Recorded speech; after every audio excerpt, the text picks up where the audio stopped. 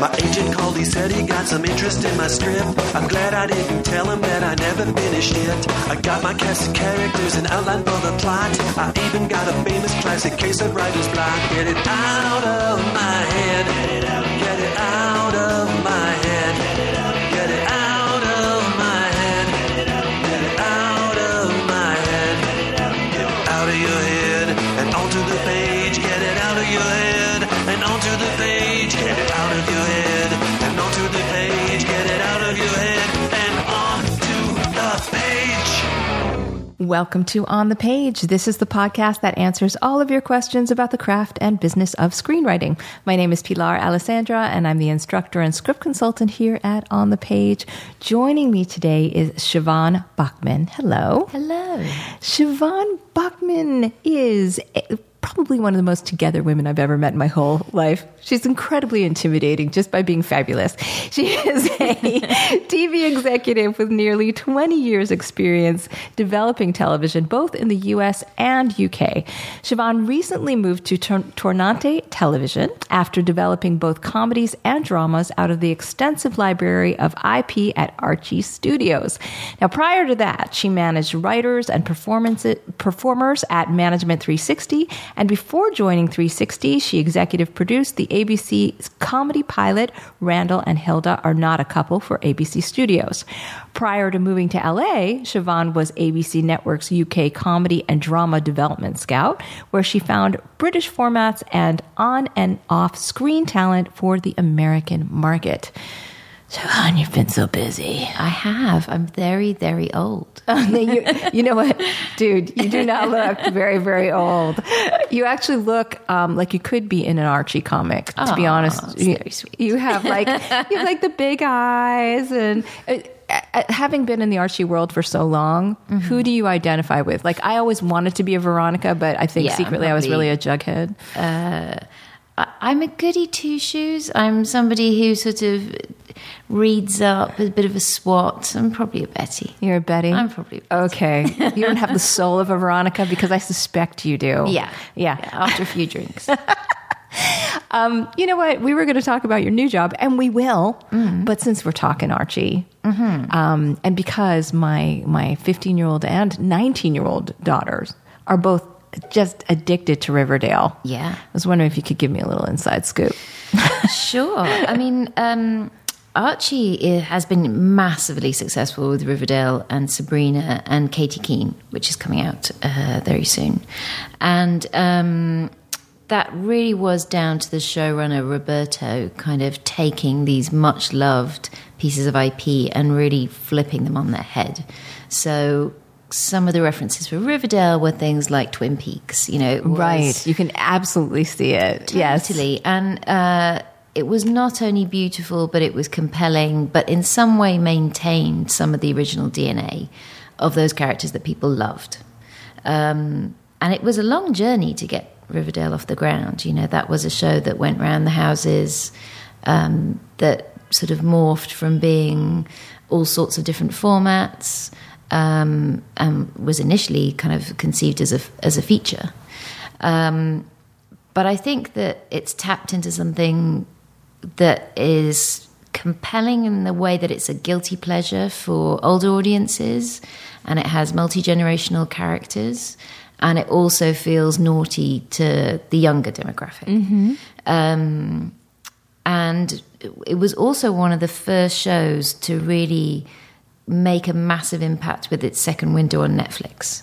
So obviously it goes out live on CW, but having that second window in Netflix and that introduction to an international market made a massive difference to the show. Huge difference.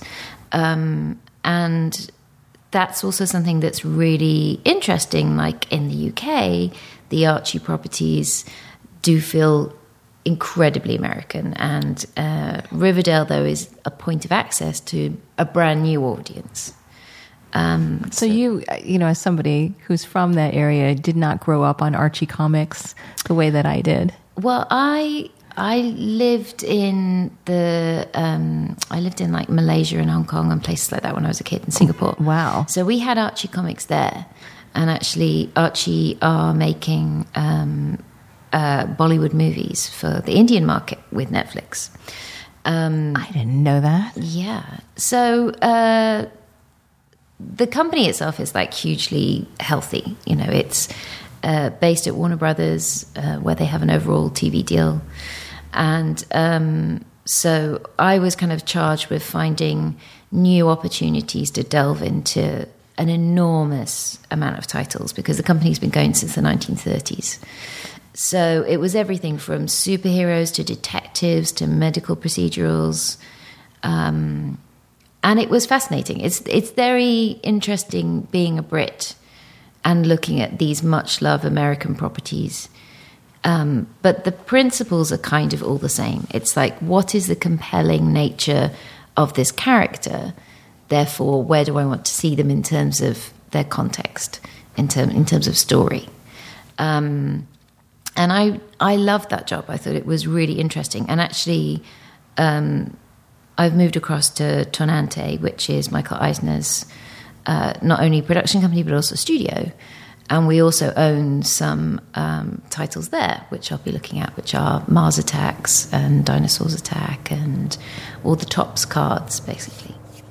And I was kind of slightly missing, or very much missing, developing original projects. Mm-hmm. But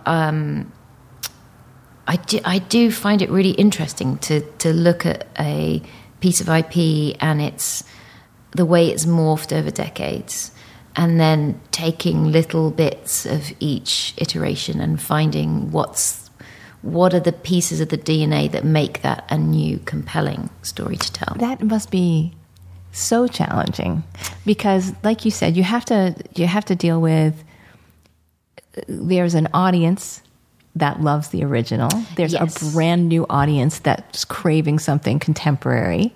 And I would imagine, I don't think you were at Archie at this time, but when it first came out, there was some pushback, on, what is this? This is nothing like the Archies that we grew up on. But then, sort of peeking in when my kids are watching, I'm like you said, the DNA of the characters and their relationships is still there. Yes. So how far do you feel, now that you're working for Tornante and still looking at some IP, mm-hmm. how far do you feel you can go? Do you experiment with certain genre things? Like, what if it's more sci-fi, or what if it's a thriller? Yeah, absolutely. I mean, let's be honest. In the marketplace at the moment, it's either got to be somebody's incredibly personal, I'm using the word compelling too often, but somebody's exciting personal story, or it's a story based in IP. And I think that those are the two things that make a sale, to be frank, to a broadcaster. So I think that we all need to find ways of reimagining kind of pieces of IP that we're familiar with. And I mean, how many times was Ben-Hur made? But it's things like, say, that what Riverdale was really clever at was it made sure that it was diverse. Diversity was like the main kind of thrust. I mean, Katie Keene, there's no straight white guys really in the show. So that immediately felt like it was open to a broader audience, that it wasn't just for, a white, middle class, middle of America kind of audience there. And I think that also having that narrative hook, so you're finding out who murdered somebody, for instance, that was also part of a sea change that was happening, again, with the introduction of streaming being a challenge to broadcast, to the networks, where instead of shows being strictly episodic, everything being tied up at the end of it, we're in this weird kind of middle ground at the moment where, the networks are having to hold on to viewers, and the way to do that is to give them a narrative hook.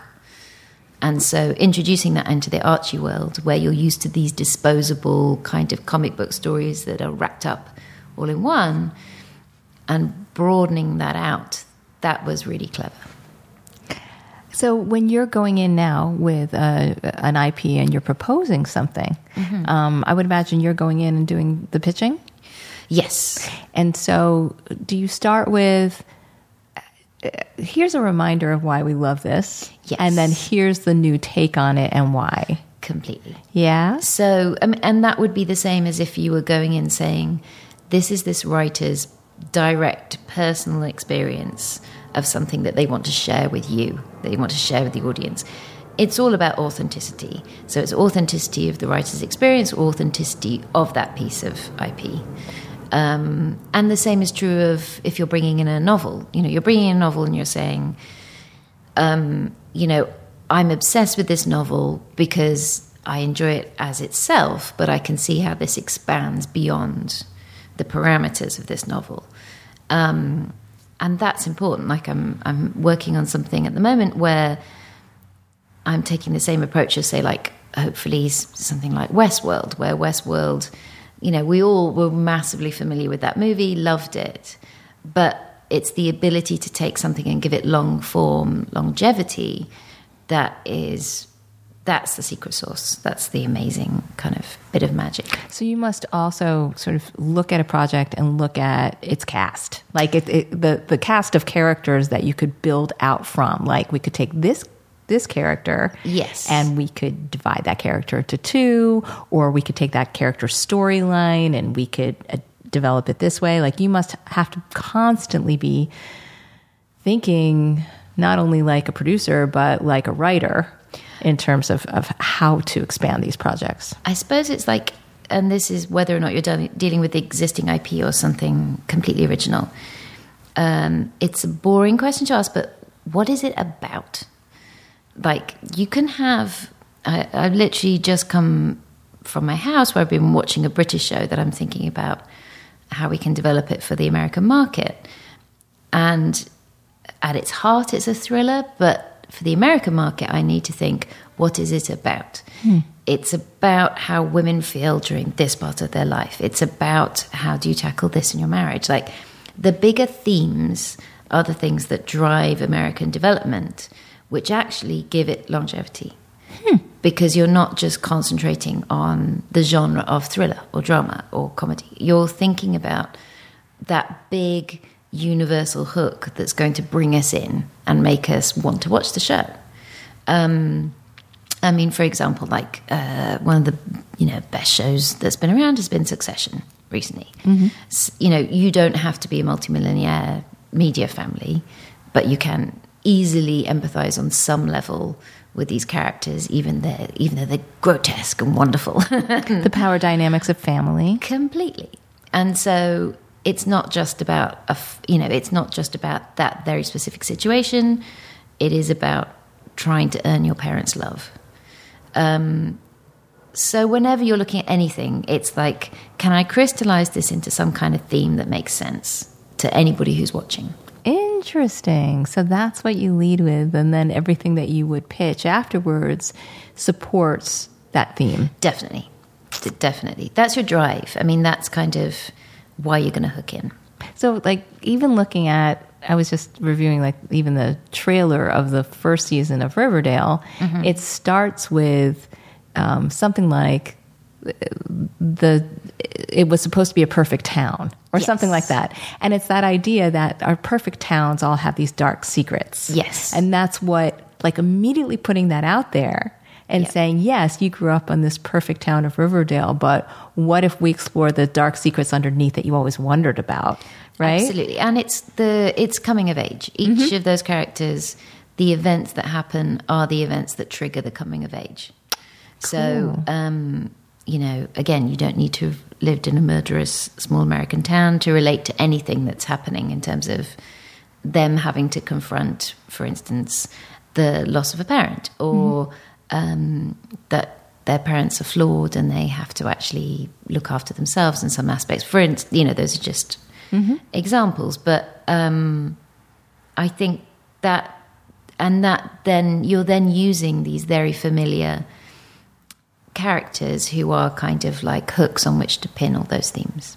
What a great way to pitch something too is by saying like each character, their stories over time will contribute to their development, right? Means that you can now take the familiars. Archie, for example, you know, he might start here, but in the course of exploring this particular murder mystery, he's going to become this, right? Yes. And again, the longevity ends up pitching itself, right? Definitely. But we know there's an emotional arc there, and it all contributes to this overall theme. And that's what, when you go into pitch a show, you know, that's the ultimate question that, you know, the streaming channel or the broadcast network or whoever, what they're going to want to know is what happens to these characters. It's not necessarily what happens in the show. The show is the architecture around the characters' journeys. So, and if you're able to confidently plot that, you know where these people are heading in their lives. That's the thing that makes it compelling. Because you tune in for people, you don't tune in for story all the time. Now, with your new gig, are you going to get to go back to comedy as well? Because I know that you have a heart in comedy. Yeah, I really love fallible idiots in particular. You know, one of my reasons for moving here was that I think comedy as a genre is better treated in the US than it is in the UK. And certainly, you know, the huge amount of talent in comedy in the US is massive, and I just want to play with it all. It's like a massive toy box. And as I say, the thing that's exciting about Tonante is that it's a production company and a studio, so we fund development and buy scripts and purchase IP. And we have that ability to work with anybody. So if somebody has an overall deal, it doesn't stop us from working with them. So there's a freedom in being in a place that is able to, you know, fund development and reach out to all sorts of people. That is really exciting. Oh, great. Congratulations. Thank you. You're 3 weeks on the job so far, right? I am. Okay. I am. All right. Yeah. And so far doing just fine. Yeah. Okay. Yeah, killing it. Now, before that, you were at Management 360. So you were a manager? Yeah, I did 2 years of that. So I was initially looking after British comedy and drama writer performers, and then looking after some Americans. Management 360 is like amazing. They're like the top brass kind of company, and it was fascinating to kind of see how they operated in terms of I was at Management 360 in a time when like Lady Bird was being put together. Oh my God. I, Tonya, and kind of, wow, you know, and the kind of talent that company represents is amazing. It's fantastic. So when you say it was being put together, were they packaging the project? Yeah, I mean, Evelyn O'Neill, who's one of the partners, she produced Lady Bird with Greta, and at 360, like Jill McElroy and Chris Huvain, all those people really helped I, Tonya come together. And yeah, I mean, they're a phenomenal company. I just didn't really like managing. Well, but they're completely different things, right? Like you're hopping desks. Like, I mean, sides of desks, I should say. On one side of the desk as a manager, you're trying to get a job for your client, and now you're that person who's giving the job. So you'd rather be the person giving the job than trying to get the job. And the volume is extraordinary. Like, you would have over 500 emails a day. Wow. And then think, what have I achieved? Like, what have I actually done? I think, you know, if you have a good manager, you should absolutely, you know, give them a kiss and a cuddle and tell them that you're very, very grateful. Because a good manager, they're hard to find, and they are working every hour of the day. Like, it's really hard. It's a really hard, intense job.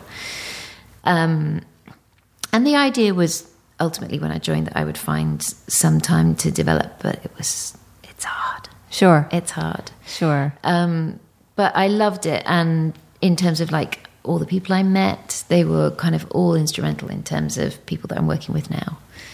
And so I would imagine like having a good relationship with a management company like that too, is you can now turn to the talent that you know that they represent and say, hey, look, I've got this thing. This might be of interest.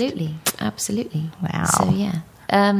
But it's, managers, they really do work their bottoms off. So, yeah. What brought you over here? Because I'm seeing that you were ABC Network's UK Comedy and Drama Development Scout. Is that what brought you over to? So we had, my husband's a comedian and his dad's American. So my husband always had dual citizenship. And when I was working at Tiger Aspect, I did some work with Paul and Laurie Feig and helped Ronna and Beverly set up in the UK on the live circuit, and then they got a TV show. That's amazing. Paul Feig, what? I know. He's the nicest man. And so James and I came out to LA for the first time when Paul was shooting Bridesmaids and stayed with Paul and Laurie, and that was kind of like our first introduction to LA. So my husband got a manager, and I can't remember if I met up with ABC at that point. Probably not. And then we came back and forth for pilot seasons for my husband. And it was kind of during one of those seasons, I had been working on Henry Winkler's show in the UK, and Kelly Luganbiel, who was then at ABC Network, I got a call from her saying she was looking for a scout. And then when I was out in LA, we met up and I made it official. And I was massively impressed by how much the executives at ABC were aware of everything internationally. They're just ready to steal it. Yeah, but there's so many steps ahead. They are so involved. They're so on it in a way that I every time I thought, they'll never have heard of this show or whatever, they always had. Oh, cool. So I had to really dig deep to find things.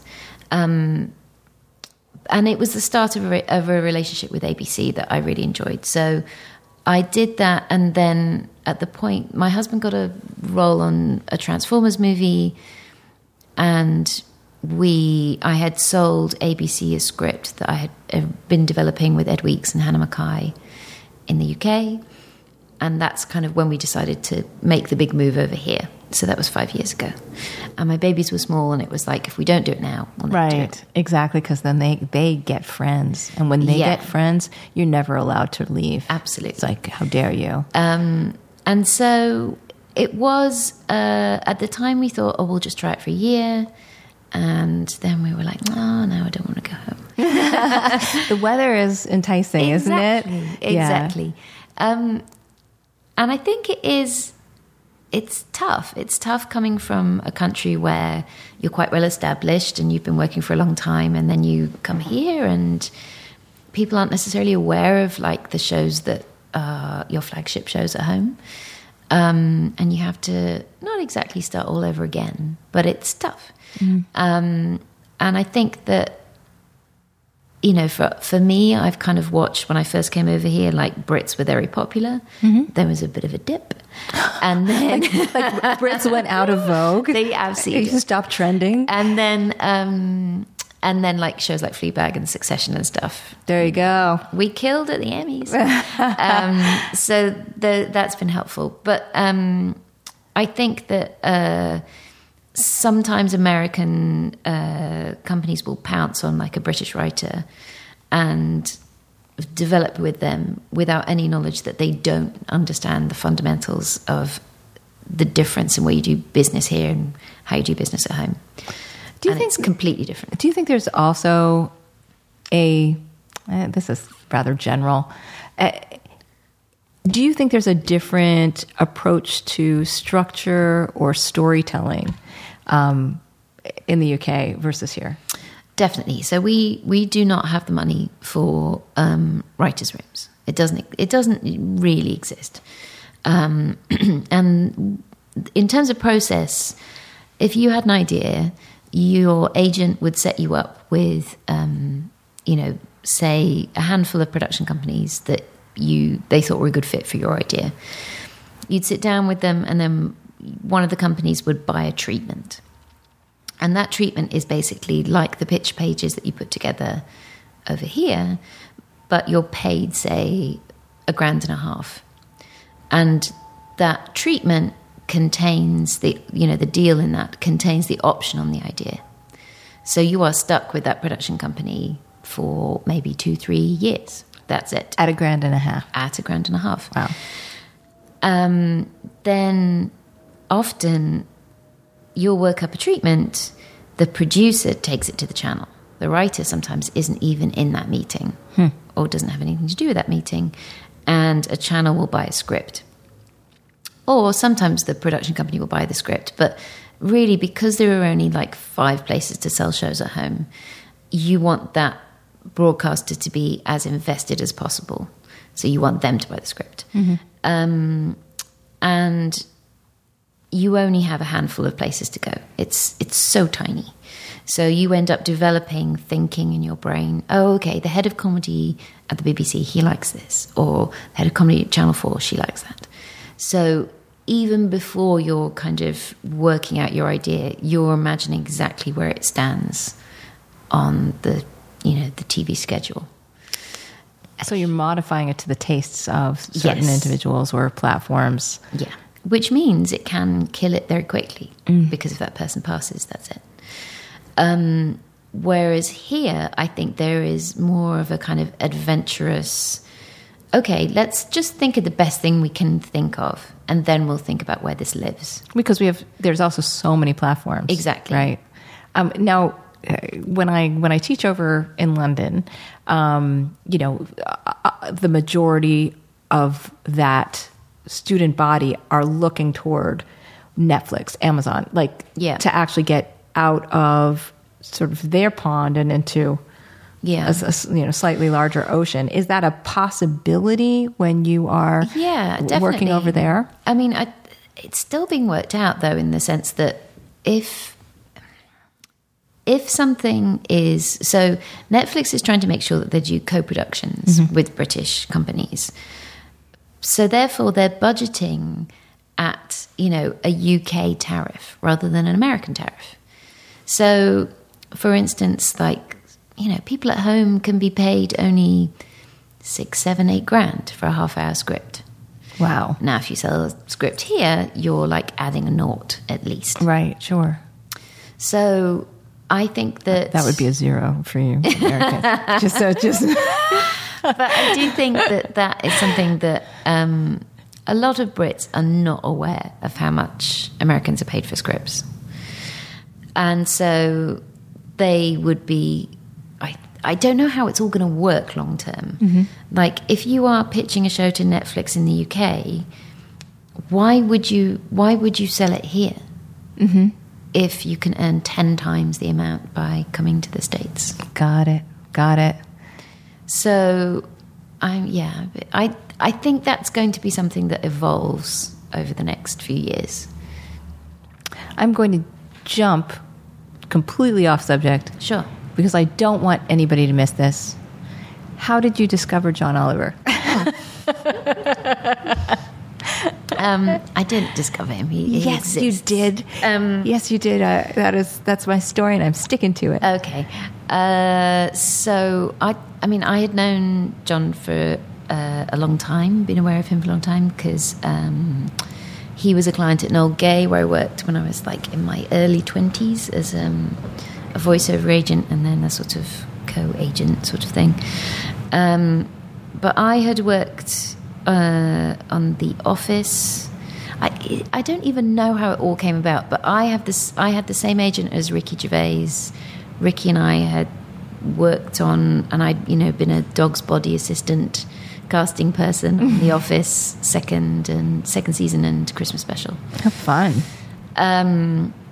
And so I was asked to put together some people as a new correspondent, because they had in their mind they wanted a Brit, but they weren't kind of sure.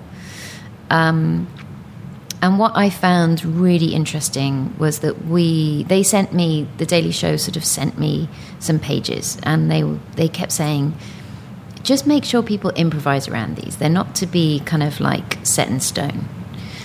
So few people could do it. Just the idea of improvising around it was really hard. Well, there's a marriage to the script. Yes. In the UK, which is to be respected, and it's wonderful, a marriage to the words. Yeah. But it is a different technique. Yeah, and we don't have a huge improv. It's bigger now, but we don't have a huge improv community. So just that alone was very difficult. And then a lot of the Brits tried to kind of, in the scenes that they were given, give a character progression. Mm-hmm. John was like one of the only ones who would deliver the joke and then reset, deliver the joke, reset. And he just knew that show, and he knew how that was meant to be delivered. And I mean, yeah, he was head and shoulders the best. Do you get a big ass Christmas basket every year? No? Nothing. Oh, John.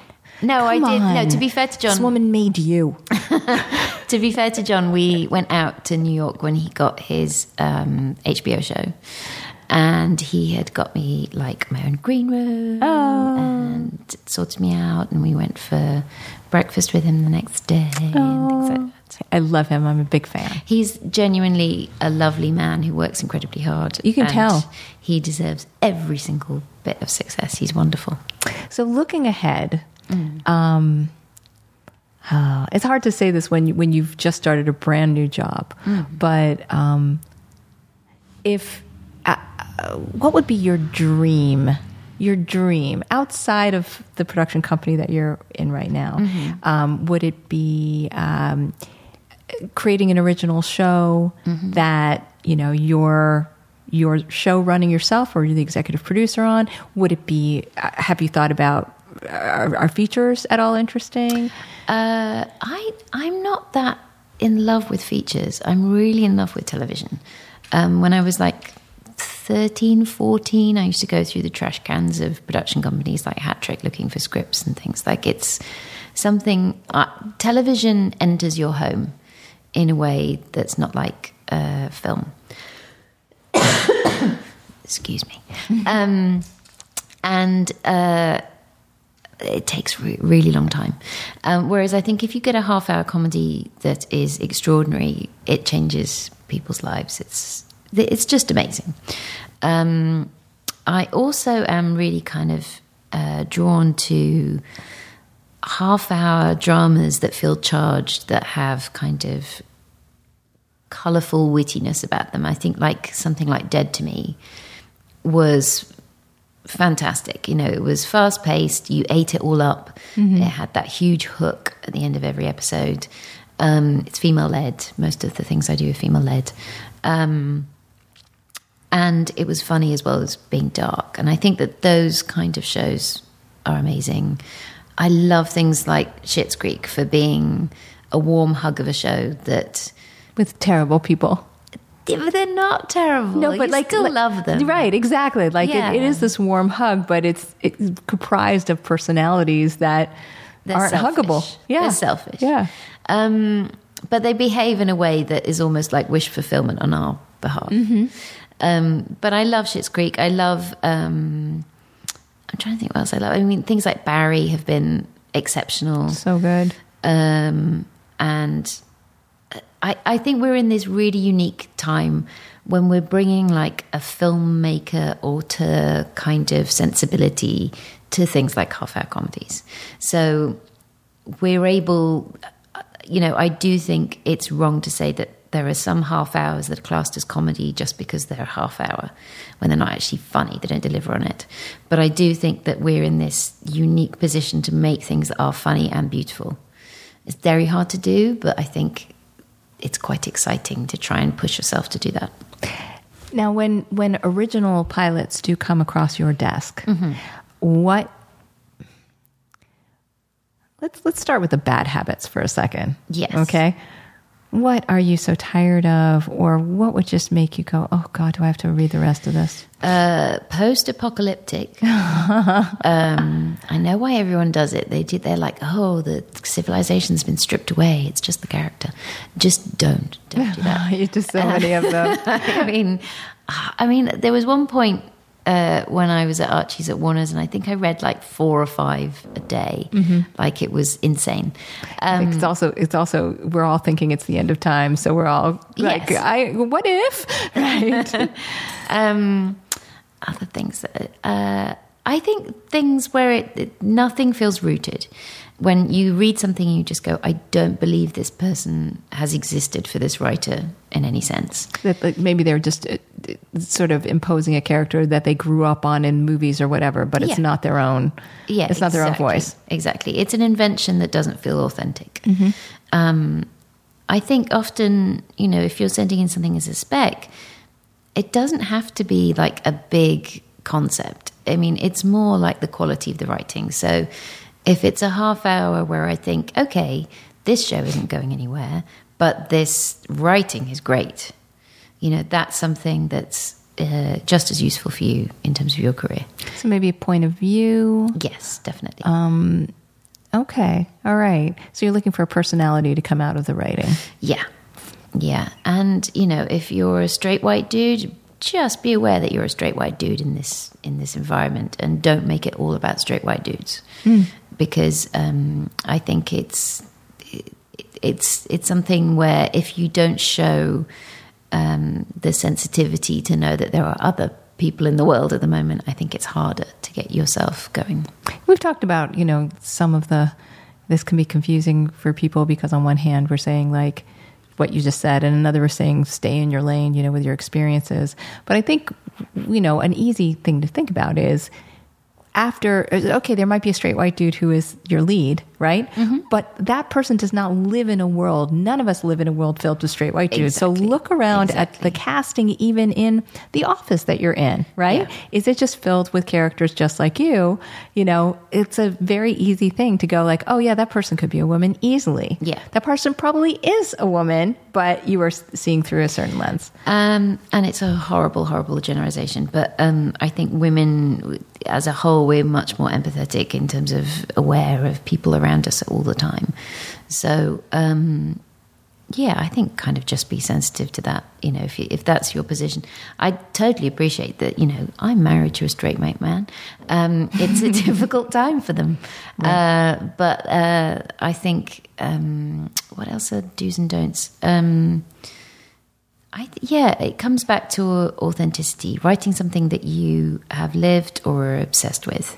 When you leave a script, do you like to know what the show is? Like, feel like, you mentioned sometimes it's not going where you want, but there's a voice there, and it's like you could develop it into, you could fix it into the point of view and show that you think that they're going for. But sometimes when you leave a pilot and you go, what is the show? Yes. This is just a bunch of scenes, right? Yeah. And it's like not even sort of thematically connected. Yeah. Yeah. Sorry. Poor thing. There's a lot of dust in this studio. It's coming out from somewhere. I think the vent somewhere. Otherwise, it's a lovely place to work and taking classes. It's beautiful. Just letting everybody know. It's absolutely gorgeous. It's my first time here, and it's lovely. I think that... this is so reductive, but I had a great exec at Sky, and he would always say, think the poster, think the poster. And it's true. I think if you're having difficulty expressing your idea in a succinct way that grabs an audience, it's going to be incredibly difficult to sell that to a producer, and that producer is going to have an incredibly difficult time selling it to a channel. So if you can find a way of really stripping down what you are trying to say and why we're going to want to tune in. That is unfortunately the clarity of the concept and the packaging of the two things that make that give a show life. But, as you said, it all starts with theme. Yep. Right? So what is it really about, right? Yes, and definitely. so even if you're packaging it well and it looks shiny, that doesn't mean that it's about nothing, because you're probably articulating what the show is really about. The themes in some way are coming through in that visual. And don't get too hung up on, I saw something on Deadline that's just like this. Because so many of those things fall apart. That's good for writers to hear, because I get a lot of panicked emails about that. It's different if you were writing a show that was about a big media company that was all brothers and sisters fighting. Unless it's something that has come out that's iconic. If you are bringing your own authentic voice to it, it doesn't matter. Mm-hmm. There's only so many stories in the world. But I think that, sometimes you can get depressed, people can get panicked. And lots of those things don't, run for a long time.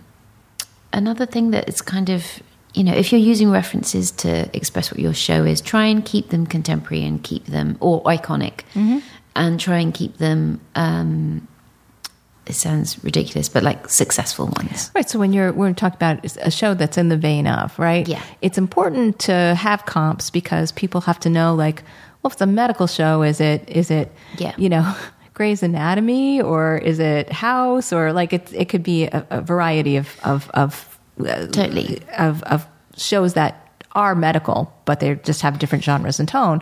But like you said, something also that is iconic. Yeah. Like Grey's Anatomy might be off the air soon, but it is iconic. Yeah. Like everybody will know, it's kind of got a soap element to it. The faster you can grab somebody to your concept, the less work you have to do. Mm-hmm. So the faster you can say, it's like this meets this. I've shot a show this year in the UK called Hitmen, and it's Broad City meets Pulp Fiction. It's like two idiot assassins who bungle an assassination each week.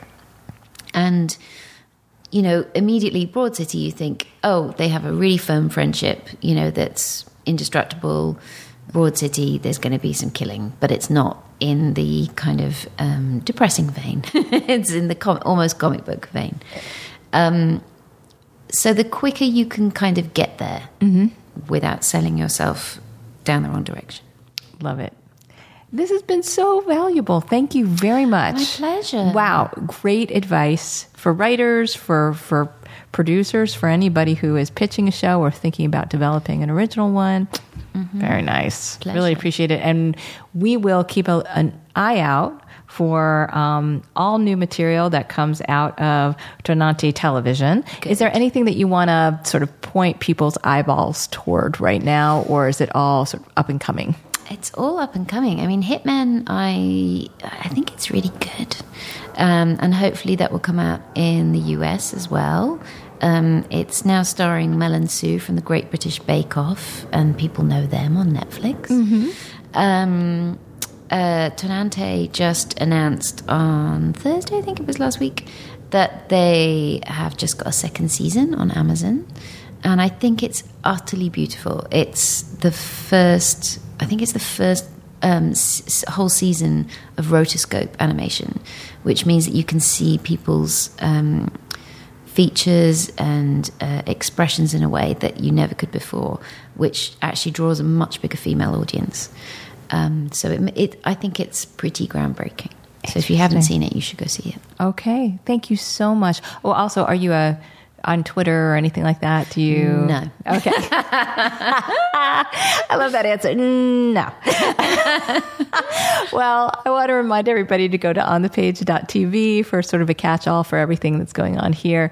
The studio will be nice and dusted for you January 4th through February 8th when we do the 6-week first draft class. You come in with an idea and leave, and you will be deep into pages, whether it is a TV pilot or a feature. Remember, that is also done as video conference in the morning so that you can take it anywhere in the world. And I figured out how to do this now for people who are out of all those time zones. I'm also going to be creating a tier where you can just sign up to get all of the recordings after the Zoom video class, so you can just watch it at any point. It will be less for you because you won't be able to be there live for it. So you won't get the Zoom invite, but you can anyway because you'll be sleeping. And this way, you can just follow along with the recordings and get all the materials and still learn. I want to thank Siobhan Bachman one more time for being here. I really appreciate it. My pleasure. You're wonderful. Thanks to all of you for listening, and have a good writing week.